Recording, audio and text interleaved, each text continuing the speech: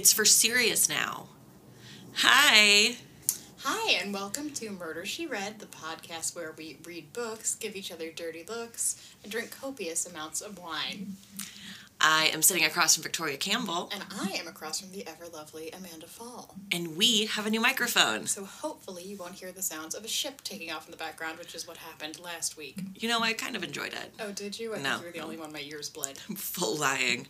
Victoria, what did we read this week? How convenient, Amanda. Speaking of blood, we read a book called Possessed by Catherine Casey. And what was that book about? It was about a murder with a very specific weapon that happened in Texas. Again, our new favorite state. We did not go far. No, you can't stray too far from Texas ever. You probably should. I don't know. Now we just sound like we hate Texas. We love it. I used to live there. But Amanda, last week you had an issue finding Wine Detective research. How'd it go for you this week? There was a lot. Excellent. Yeah. There's a ton of information. I'm very excited to get into it, but I really can't wait to hear what this book really focused in on. All right, well, let's hit it then. All right, so cops are called to this rich girl apartment in Houston, Texas, and a woman opens the door and she is covered in blood, like head to toe. There's a man dead on the floor, and the reporting officer tries to ask this woman what happened, and she pretty casually explains that the two had a physical altercation, and she attacked him with her size 9 stiletto heel. Right. We'll put a picture in the Instagram. Jesus, really got that one nailed. There is a photo of her online at the police station, and just red denim, all blood. Not great. Not just a Texas choice in attire. No, not quite. So in the book, we then go back and we start learning about the murder victim, Stefan, who grew up in Sweden. And he worked as a scientist there and moved to the States to do his postdoc at the University of Texas's Southwestern Medical Center. Right, but before he moves, his upbringing was pretty turbulent. He had an abusive father. It didn't say that he was particularly abusive towards Stefan. It was more at his mother, so he really took on the peacekeeper role in that. And he avoided conflict, which is something that he kind of continued for the rest of his life, by all accounts. Okay, cool. So he studies the interactions of enzymes, hormones, and steroids both in the womb and within a fetus, which sounds like interesting work for someone who's interested in science, who was... Science. He publishes well, and he gets attention within the scientific community, and he meets a woman named Jackie at the pool of their apartment complex, and the two wed pretty shortly thereafter. Stefan gets a job in everyone's least favorite state, New Jersey, where he'll be working in a commercial lab, and the couple moves to the Big Apple. Which seems weird because he moved, well, I mean, obviously they did it probably for the money and the opportunity, but he had moved to Texas from Sweden because he craved warmth and sunshine and was really looking for a stable weather environment, which I can't say that New York would provide that. You say that all of the trash bags piled on the street covered in snow are not a stable weather environment? Well, Jackie said he's pretty sad there. Yeah, no one's happy. Well, I guess Jackie might be happy in New York. But... Yeah, they said that their marriage had kind of started to fall apart before the move. I can't imagine that the move helped. Jackie obviously had some problems with his drinking.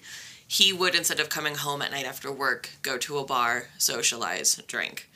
Good. Which is fine if you're doing it every once in a while, but I imagine he probably wasn't, or it wouldn't be a problem. Yeah, I think that would grate on you if it were 7 nights a week.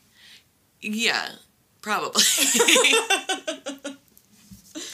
So they divorce, ultimately, and friends said that the ensuing divorce absolutely devastated Stefan. Yeah, he really wanted a family, and wanted to have kids, wanted to have a stable home, family unit, and he felt like he was aging out of that opportunity, which for a man is impossible to do, but, you know. He's got years ahead of him. So he goes back to Houston at the same medical center where he started his career, and he starts to rebuild his life post-divorce. He makes new friends who also like to drink and to go out to restaurants, and he is described by all of his friends as being super kind, and he has a habit of befriending homeless people and buying them not only booze, but food. I mean, I can't say his life was going super great. There is a report in here where one day he passed out in his apartment and was found, obviously, taken to the hospital where he was diagnosed with an electrolyte imbalance, which was attributed to alcohol consumption and the painkillers he was on for a back injury. So, Great social life, but, like, not doing superb health-wise. Not ideal. I mean, it's 50-50.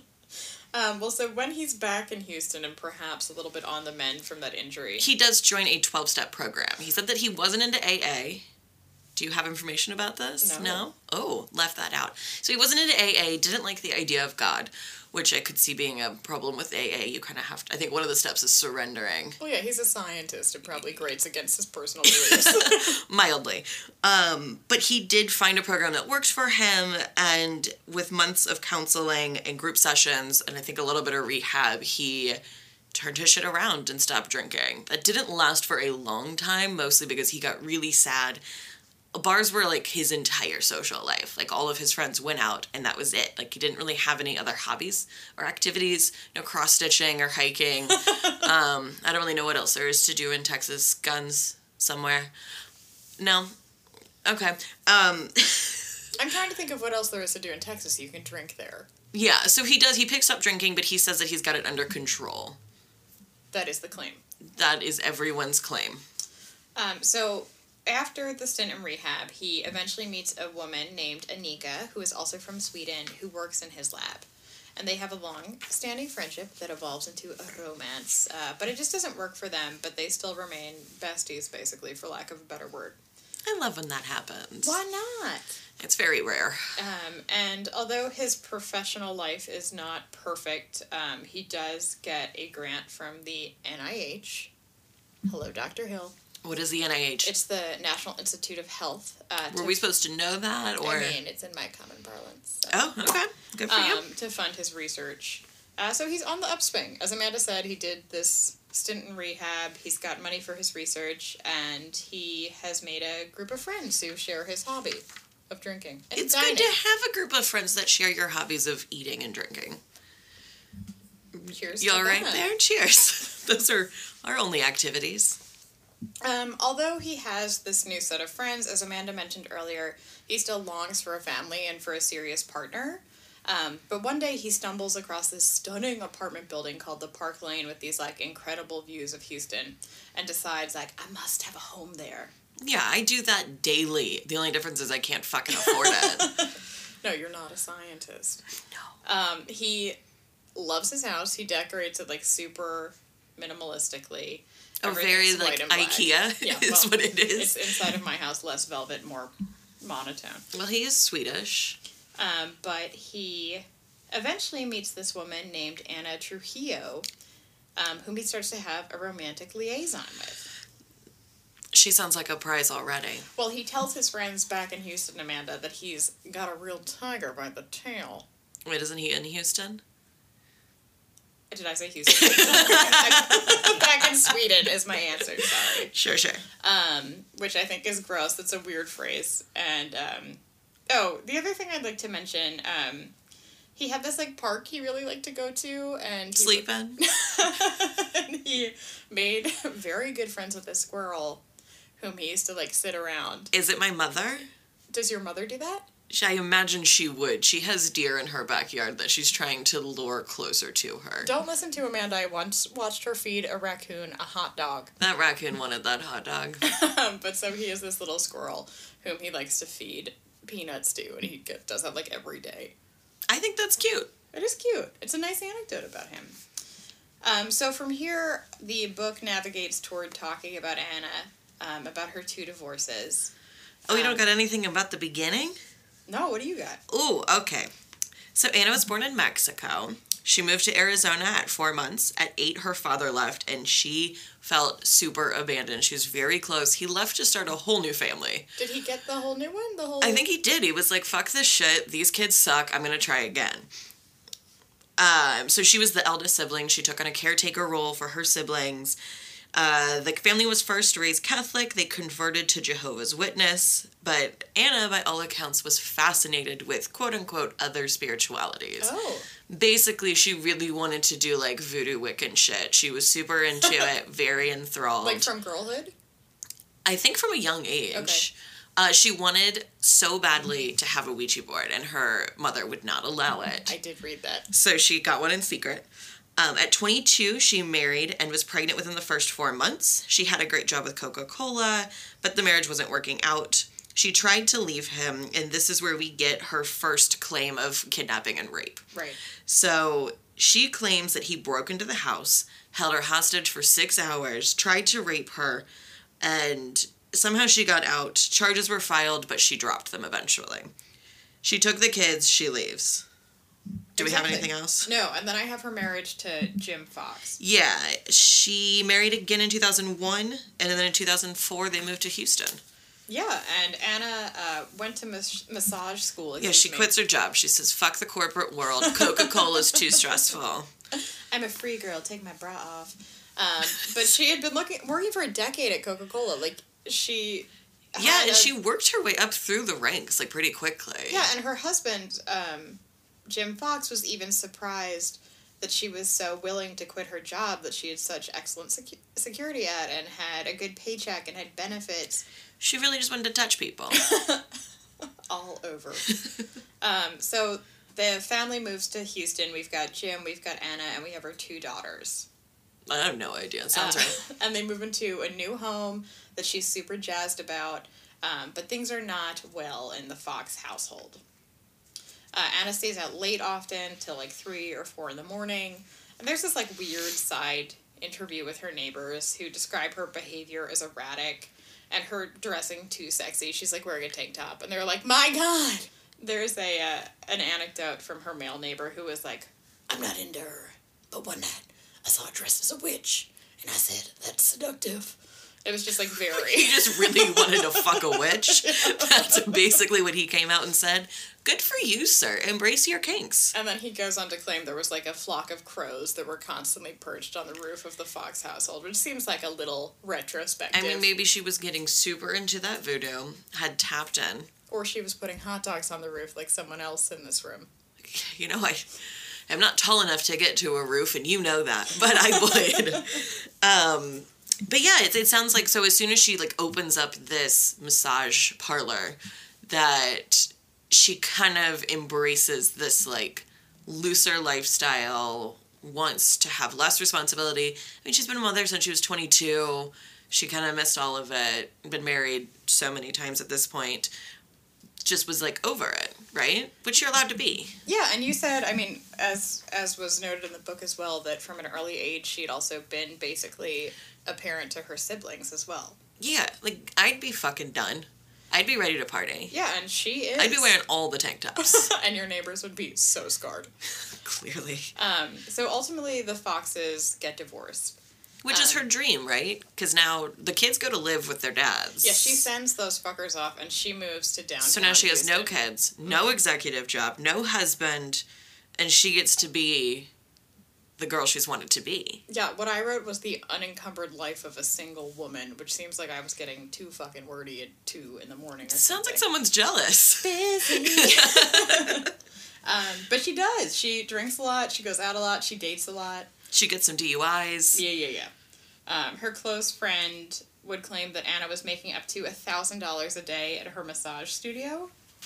Oh, that feels like a lie. I think so too. But in 2009, something happened that people marked as a really big turning point for Anna. She was at a male friend's apartment after dinner, and they both claimed that they had no romantic connection. But that's basically where the similarities of their stories end. So the man claims that Anna was going through his things, which also feels like a lie. And when he asked her to leave, she clubbed him over the head with a candlestick. She claims that he tried to rape her. Correct. And the story that I saw was that it was her ex-boyfriend, but that could be an easy fabrication. This was about a trial, so it doesn't matter. I saw nothing in the book that it was her ex-boyfriend, but I do know that everyone wanted to rape her. That something was awry. That's life according to Anna. So she says she hits him in the back of the candlestick, like she's in the game of Clue, and then he knocks her down. And then she said that she was, like, bleeding from the ear, but from that point forward, her friends said that she was prone to dizzy spells, and she had persistent head pain, and she started acting differently. I mean, it seems like she's been crazy from the beginning, but sure, we'll count it at 2009. We can take a cash head injury. But as Amanda mentioned... Cash, head injury. Let's not let that one slide, guys. That was good. Anna was also really into the occult. And she had a voodoo doll she kept in her bra at all times. That's where I keep mine. Hello? Me too, my friend. She had the Ouija board Amanda mentioned, and she loved to read tarot. Yeah, she's very, surface level occultist here. I don't think she's doing much true research. Yeah, it's like a 13-year-old girl who's like, I'm a witch now. Yeah, absolutely. But she's known as a hard partier around town, and she was starting to wear out her welcome in certain circles. My favorite is that she really took my life plan and, dove in.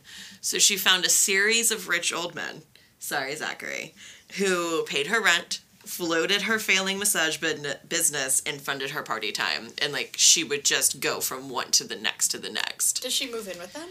Not any of them until Stefan. That is not what I read. Oh, well, I kind of did some skimming of things. Who knows? Well, as Amanda said, so she enters into these romantic relationships with men who can benefit her. And she has a tendency to move in with these men and sort of float, as Amanda said, from gent to gent. All right, so can I tell you about the first time Anna met Stefan? Yeah, I would love to. I know we're in 2012. We are in 2012. Fuck yeah. That was a weird year, guys. I don't remember 2012. You might have been in Texas in 2012. I was in Charlottesville. I was in Texas. Look at that. Hello. Wine pause. But I did not hang out at the Park Lane Apartments and hit on... No, they would have kicked your ass out. Yeah. They'd be like, ma'am, you're wearing something you found at the thrift store. Please go. But so Anna is in the lobby of the Park Lane apartment, hanging out, and she sees Stefan.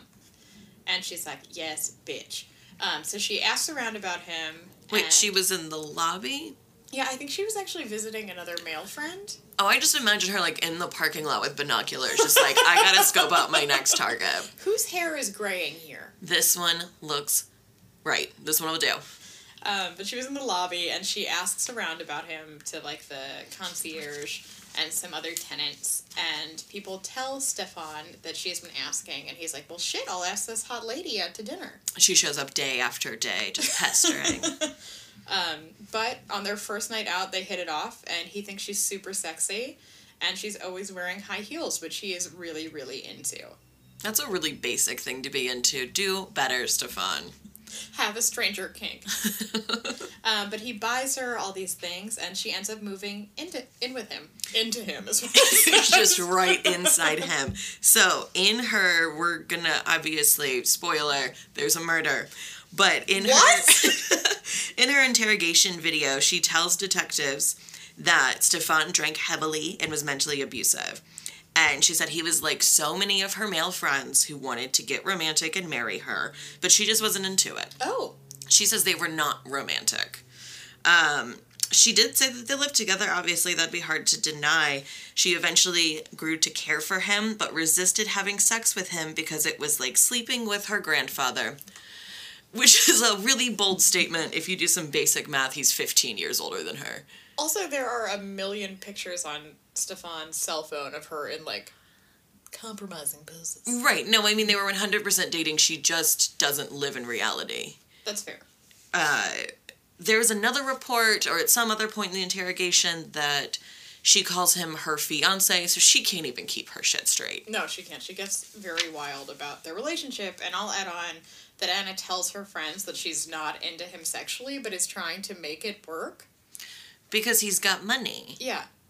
That's enough, right? Yeah, and her friends seem to be like, well, hopefully this will work. That's a good friend. Really supportive. But Stefan, on the other hand, tells his friends that Anna is a fucking monster and has a wild temper when she drinks. Right, and all of his friends are like, dude, get the fuck out of there. But he can't because, as you said earlier, he's totally non-confrontational. He can't. I imagine every time he tries to get it, because now she's living there. You've got to physically remove someone from your home. Yeah, and which if you're if you're non-confrontational and she has hit a man with a candlestick before, it's a tough go. Yeah, one of my, I don't want to say favorite, but I will, anecdotes about her behavior with him is that she crashes his Mercedes, and then when he confronts her she blames him for it. Yeah, she says, like, you were blackout drunk, you drove it, you don't remember? And he's like, no. That was you, ma'am. I don't think that's how that happened. That sounds like some fucking scheme we would come up with, but not be able to execute. In my notes I wrote, "Hi, Amanda." Oh, what? We could do it. But she flirts with other men, and she screams at him very publicly in restaurants. And their relationship falls apart, and despite how non-confrontational he is, he bans her from his apartment, like signs forms that she's not allowed in the building. That's a good goal. Like, I want to be, like, formally banned from somewhere. Well, you know what you do is you steal someone's Mercedes. Okay. You bang that shit up. Okay. And then you say, you did this. Okay. Let me Easy. in my home. Who has a Mercedes? My dad. Darby, I'm coming for ya. But so, after he bans her from the apartment, she fucking goes full banana and starts going to all of his favorite local haunts when she knows that he'll be there. Oh, she's full on stalking him. That's fun. You could do it to my dad. You know, I did start watching You last night, so I'm getting some real good tips. Just some hot takes from Dan Humphrey. But she runs up tabs on wine and food at Stefan's favorite establishments, and then she saddles him with the bill, which he pays. I mean, I can't not pay it. I guess, but he's not drinking or eating. I mean, he is, but she's doing a whole separate thing at, like, another table and staring at him like a dead-eyed shark the whole time. I could see you doing that. Am I doing it right now? Maybe. But at one time, she even walks into a restaurant. He's literally having lunch with a friend, and she bites him on the cheek. No word spoken. Just comes up to him. Like a light nibble or like a draw blood? No, she drew blood.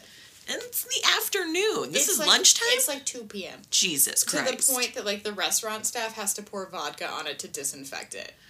If you are physically drawing blood with your mouth before the sun goes down, you've got bigger problems. Oh, that's the barometer. I think so. So after this incident, he very sort of sheepishly starts telling friends that this is not the first time that she has been violent with him. But now that everybody in Houston has seen him be bit on the face in a public venue, the cat is out of the proverbial bag. Then what? Okay, so then she is out of Stefan's apartment, because he's put that, like, do not come in here order. And she moves in with a friend of hers named James Wells. And Stefan is like, well, shit, I can finally get my life back in order.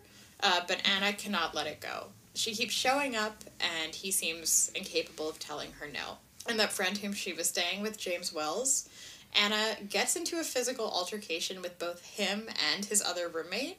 Why can she not stop fighting people? She's incapable of not She's a being little violent. rage monster. And she gets kicked out of this house that she's staying at, obviously, and is calling everyone she knows, trying to find someone to take her in, and guess who says yes? Is it fucking Stefan? Of course it is. God damn it, Stefan. So she shows up back at the apartment with her shit in tow, including her Ouija board, her tarot cards. It's all her belongings. Yeah, it's everything. They're all she dark has. magic belongings. Cool. It's like all of her weird shit. She's like is an artist, and I have quotes right now because she basically like tapes her bangle bracelets to a piece of paper and then like writes very incoherent things around them. But this day is not supposed to be forever. Stefan has put a very clear end date on it. And Anna is supposed to move to Waco to be with her parents and her younger daughter, whom she dumped on them. Right. Yeah. So she's supposed to leave, and the day of the departure, her ride that she had arranged to Waco, falls through. So Stefan decides that they should go out that night, or perhaps she does, it's not entirely clear. But they go to Anna's favorite club, and she gets, like, buck wildly drunk. Don't do that. No. Like, don't have a goodbye party for someone who you should have kicked out of your life forever ago. Yeah, I think that's fair. And everybody has warned him about her. Like, the manager of the apartment complex of the Part Lane, named Lil Brown. That's cute. It is cute. She tells him, she's like, get away from her. Like, do not let her back into your life. And all of his friends have said the same thing. He's just got a big heart and is super caring and just wants to be loved. Yeah, and what's the best for people, I think, too. But this night when they're out, she's dancing on tables. She's combative when he asks her to leave. So he calls a cab for the two of them to go home. She does not want to go in the cab. She does not want to go home. So he asks the cab to wait. He goes in back to the club once. He comes back out. He tells the cab, start your meter now. I'll pay you. I still have to get my friend out of here. And after 3 tries, he finally gets her out. However, she is like a huge bitch to the driver. She's cursing at the woman who is driving the cab, and the woman's husband is actually riding along with her because he didn't want his wife driving alone on the streets of Houston. That's fair. Yeah, late at night.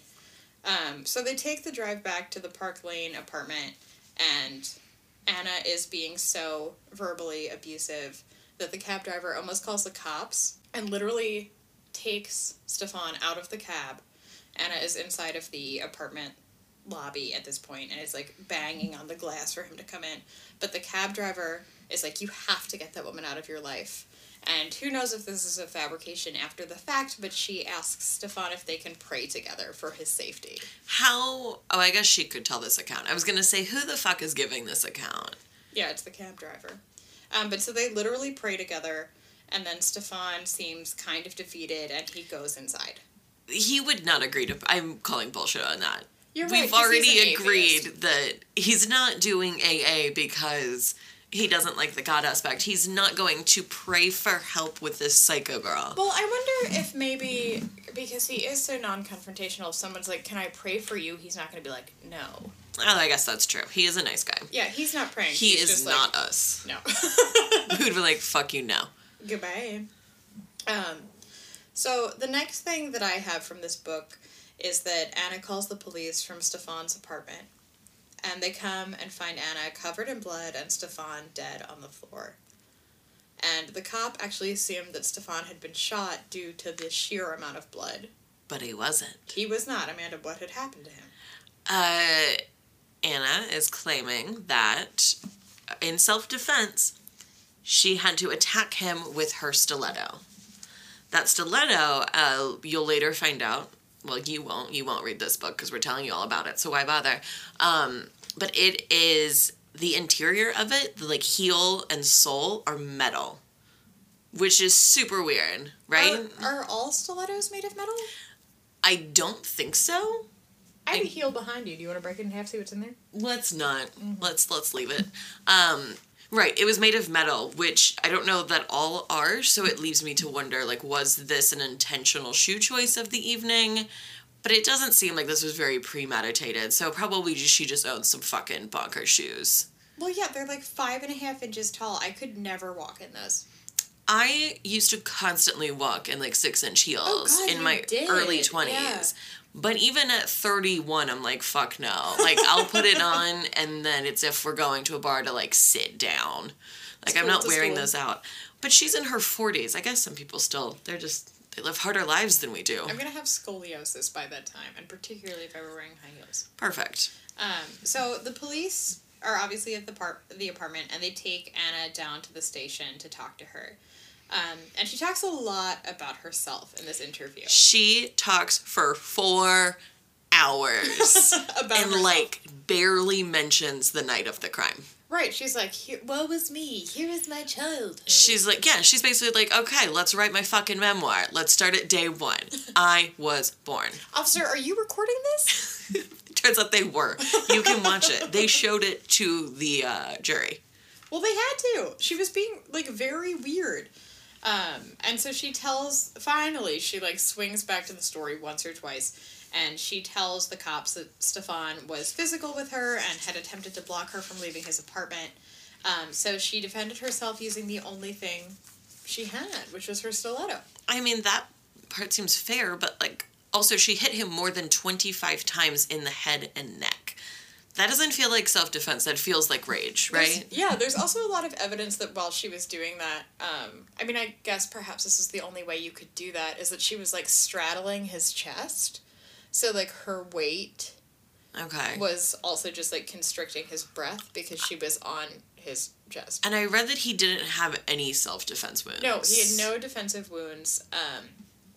And Anna also had, like, a clump of his hair in her hand when the cop showed up. Did she have any marks on her? No. So the other interesting thing is when they take her down to the station, she has nothing on her.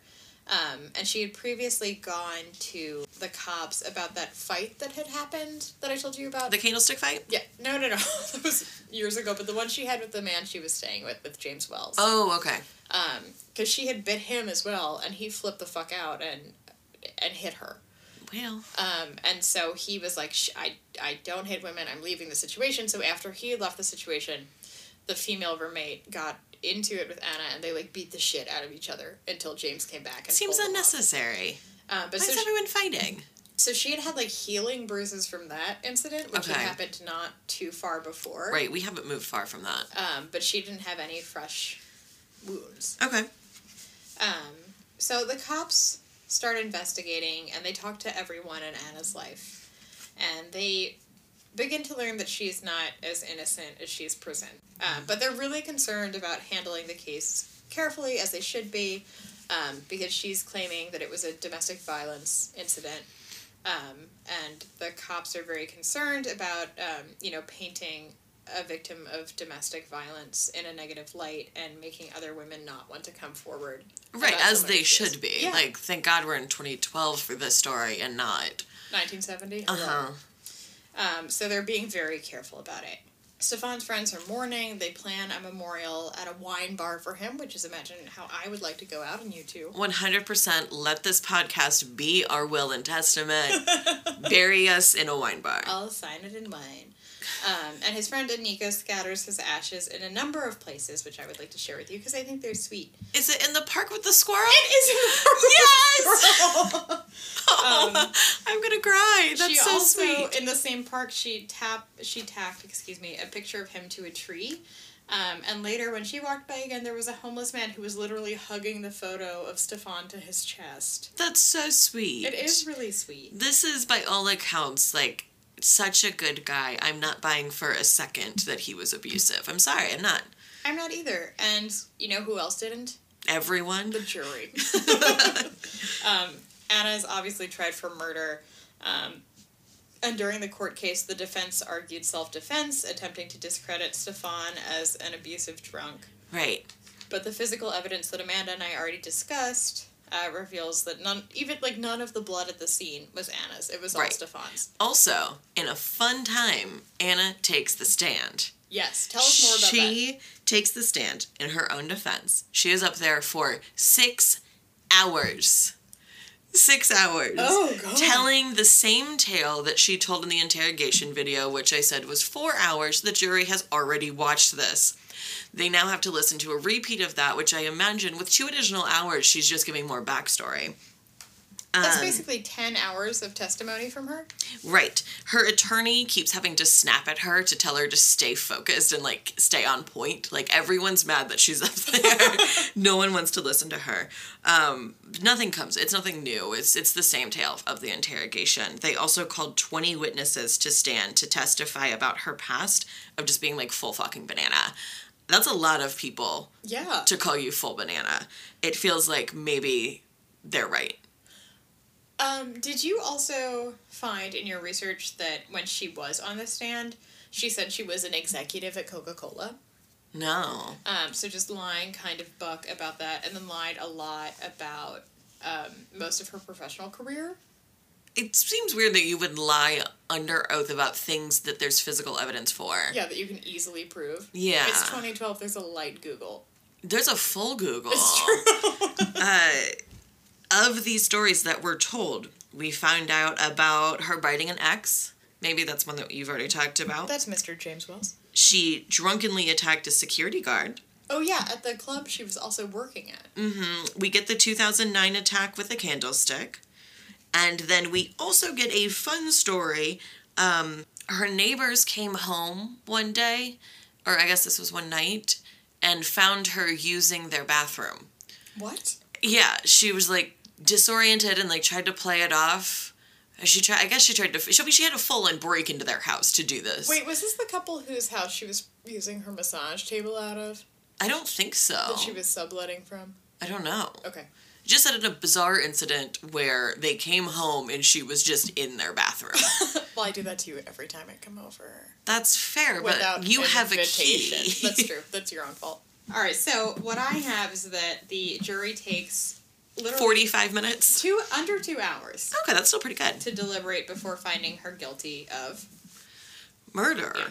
And what I found interesting, the last Texas murder we talked about, the death penalty was not on the table because... She pled guilty. Yeah, because she had pled guilty. Here, as Texas has evolved, I guess, since 1994, which was the last case we talked about, the death penalty is only for special cases. So, like, if you kill a cop. Oh. And I'm sure there's other caveats to it. I just didn't look enough into it. That was what was mentioned in the book. But there's this other thing that happens in Texas. So first you get your ruling if you're guilty or not. And then the second part only happens, obviously, if you're guilty. So you move to the punishment part of the case. Is that like a full other trial? No, it's within the same confines. Like, you have the same jury, but the jury then has to decide upon how much time you get. They get to pick? Yeah, which is wild. That sounds fun. How do I get to be on a jury? Well, you and I both... have licenses in different states? No, we bowed out of the jury duty we got called at together in Florida. Remember that? No, I got jury duty. You went? Yeah, it was super exciting. I went, I got chosen, and then the case is going forward, and then they got a plea deal, and we got all sent home within the first 10 minutes. I was real bummed. I lied and said that I was out of the state. Yeah, you are a pretty big liar. But so it moves to the jury's punishment phase of the case. And so they're going to determine the length of the sentence. And this is, Anna takes a stand again, and she gives her side of the story. How long is it? Another 8, 12 hours? I'm sure it's like a solid 48. I don't actually have the count. She's just filibustering. She's pleading the fifth and the fifth and the fifth. But no, I mean, she gives her side of the story, and she says, as we had told earlier, that Stefan tried to attack her, and that it was in self-defense. But she has a time problem. And obviously she also doesn't have any, wounds to substantiate an attack on Stefan's part. None of her story rings true, basically. No. And at the end of the 9-day trial, she's sentenced to life in prison, which is something that doesn't often happen for women. No, not frequently. I didn't read what her sentence was, so that's good to know. Yeah, so she gets life in prison, and the jury is very confident about it. They make that decision pretty quickly, and... I agree. I feel good about it. Yeah, I do too. I ain't mad at it. I do have an idea, though. Go ahead. Maybe the next book we pick isn't about a full banana woman. Maybe we go a different route. Our first episode was not about a full banana woman. It wasn't. The last 3, including this one that we are wrapping up, is. And as much as I love it, I think we need a quick break. That's a good point. This is very distressing to keep reading. Yeah, I think so. Also, let's move away from Texas. Just give the rest of the... Where will we go next? Who knows? You'll find out next episode. How exciting. Amanda, before next episode rolls around... Yes? I know you didn't read the book, but from all of the research that you did... It feels like I should be asking you questions because you read the book. Again, did we mention last episode? We did. No one's asked us to be in a book club. Also, we're lacking in some common sense, but that's fine. Victoria, is this a book that you would recommend to our readers? Readers? Listeners. Listeners, but they can turn into readers. To be perfectly honest, I would give this book like a solid 3 out of 5 stars. Okay, so it was readable. It was totally readable. It was compulsively readable. We didn't have a single food reference. No, nobody wrote Thank about God. any sort of bodily fluid being described as some sort of food you'd have at camp. So I am pleased about that. I didn't know you could tell a solid true crime story without so many goddamn descriptors. You learned a lot today. I did. Yeah, I had one quote, and that was all. Thank God. But yeah, I recommend Catherine Casey's book, Possessed. Definitely 3 out of 5. All right. The fuck else do you ask in a book club? What was your favorite... Who was your favorite character? You're grounded. This is why no one's asked us to be in a book club. So... Guys, do you have ideas for questions that we should be asking? Send those fuckers in, because we would Amanda absolutely and I love to hear it. Are not invited to anything. We do have an email address if you don't want to put a comment on the Instagram. Yeah, I had to set up the Instagram with an email address. Don't look at me like that. News to me. It's murdershereadpod@gmail.com. Or is it just murdersheread@gmail.com? News to Amanda. We're doing good. Like I said, we do have an Instagram. Check us out. It's Murder, She Read Pod. We post a lot, more than we should, probably. No, it's fun. It's cute. All right, well, Victoria, do you feel good about closing this book?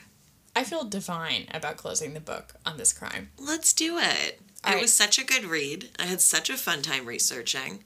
Yeah, it was a good one. And thank you guys so much for listening. We really appreciate it. And we hope our new mic sounds better. We really hope it does. It looks really cool. We hope it actually functions in the way that it looks. All right, and we'll see y'all next week. Bye. Bye.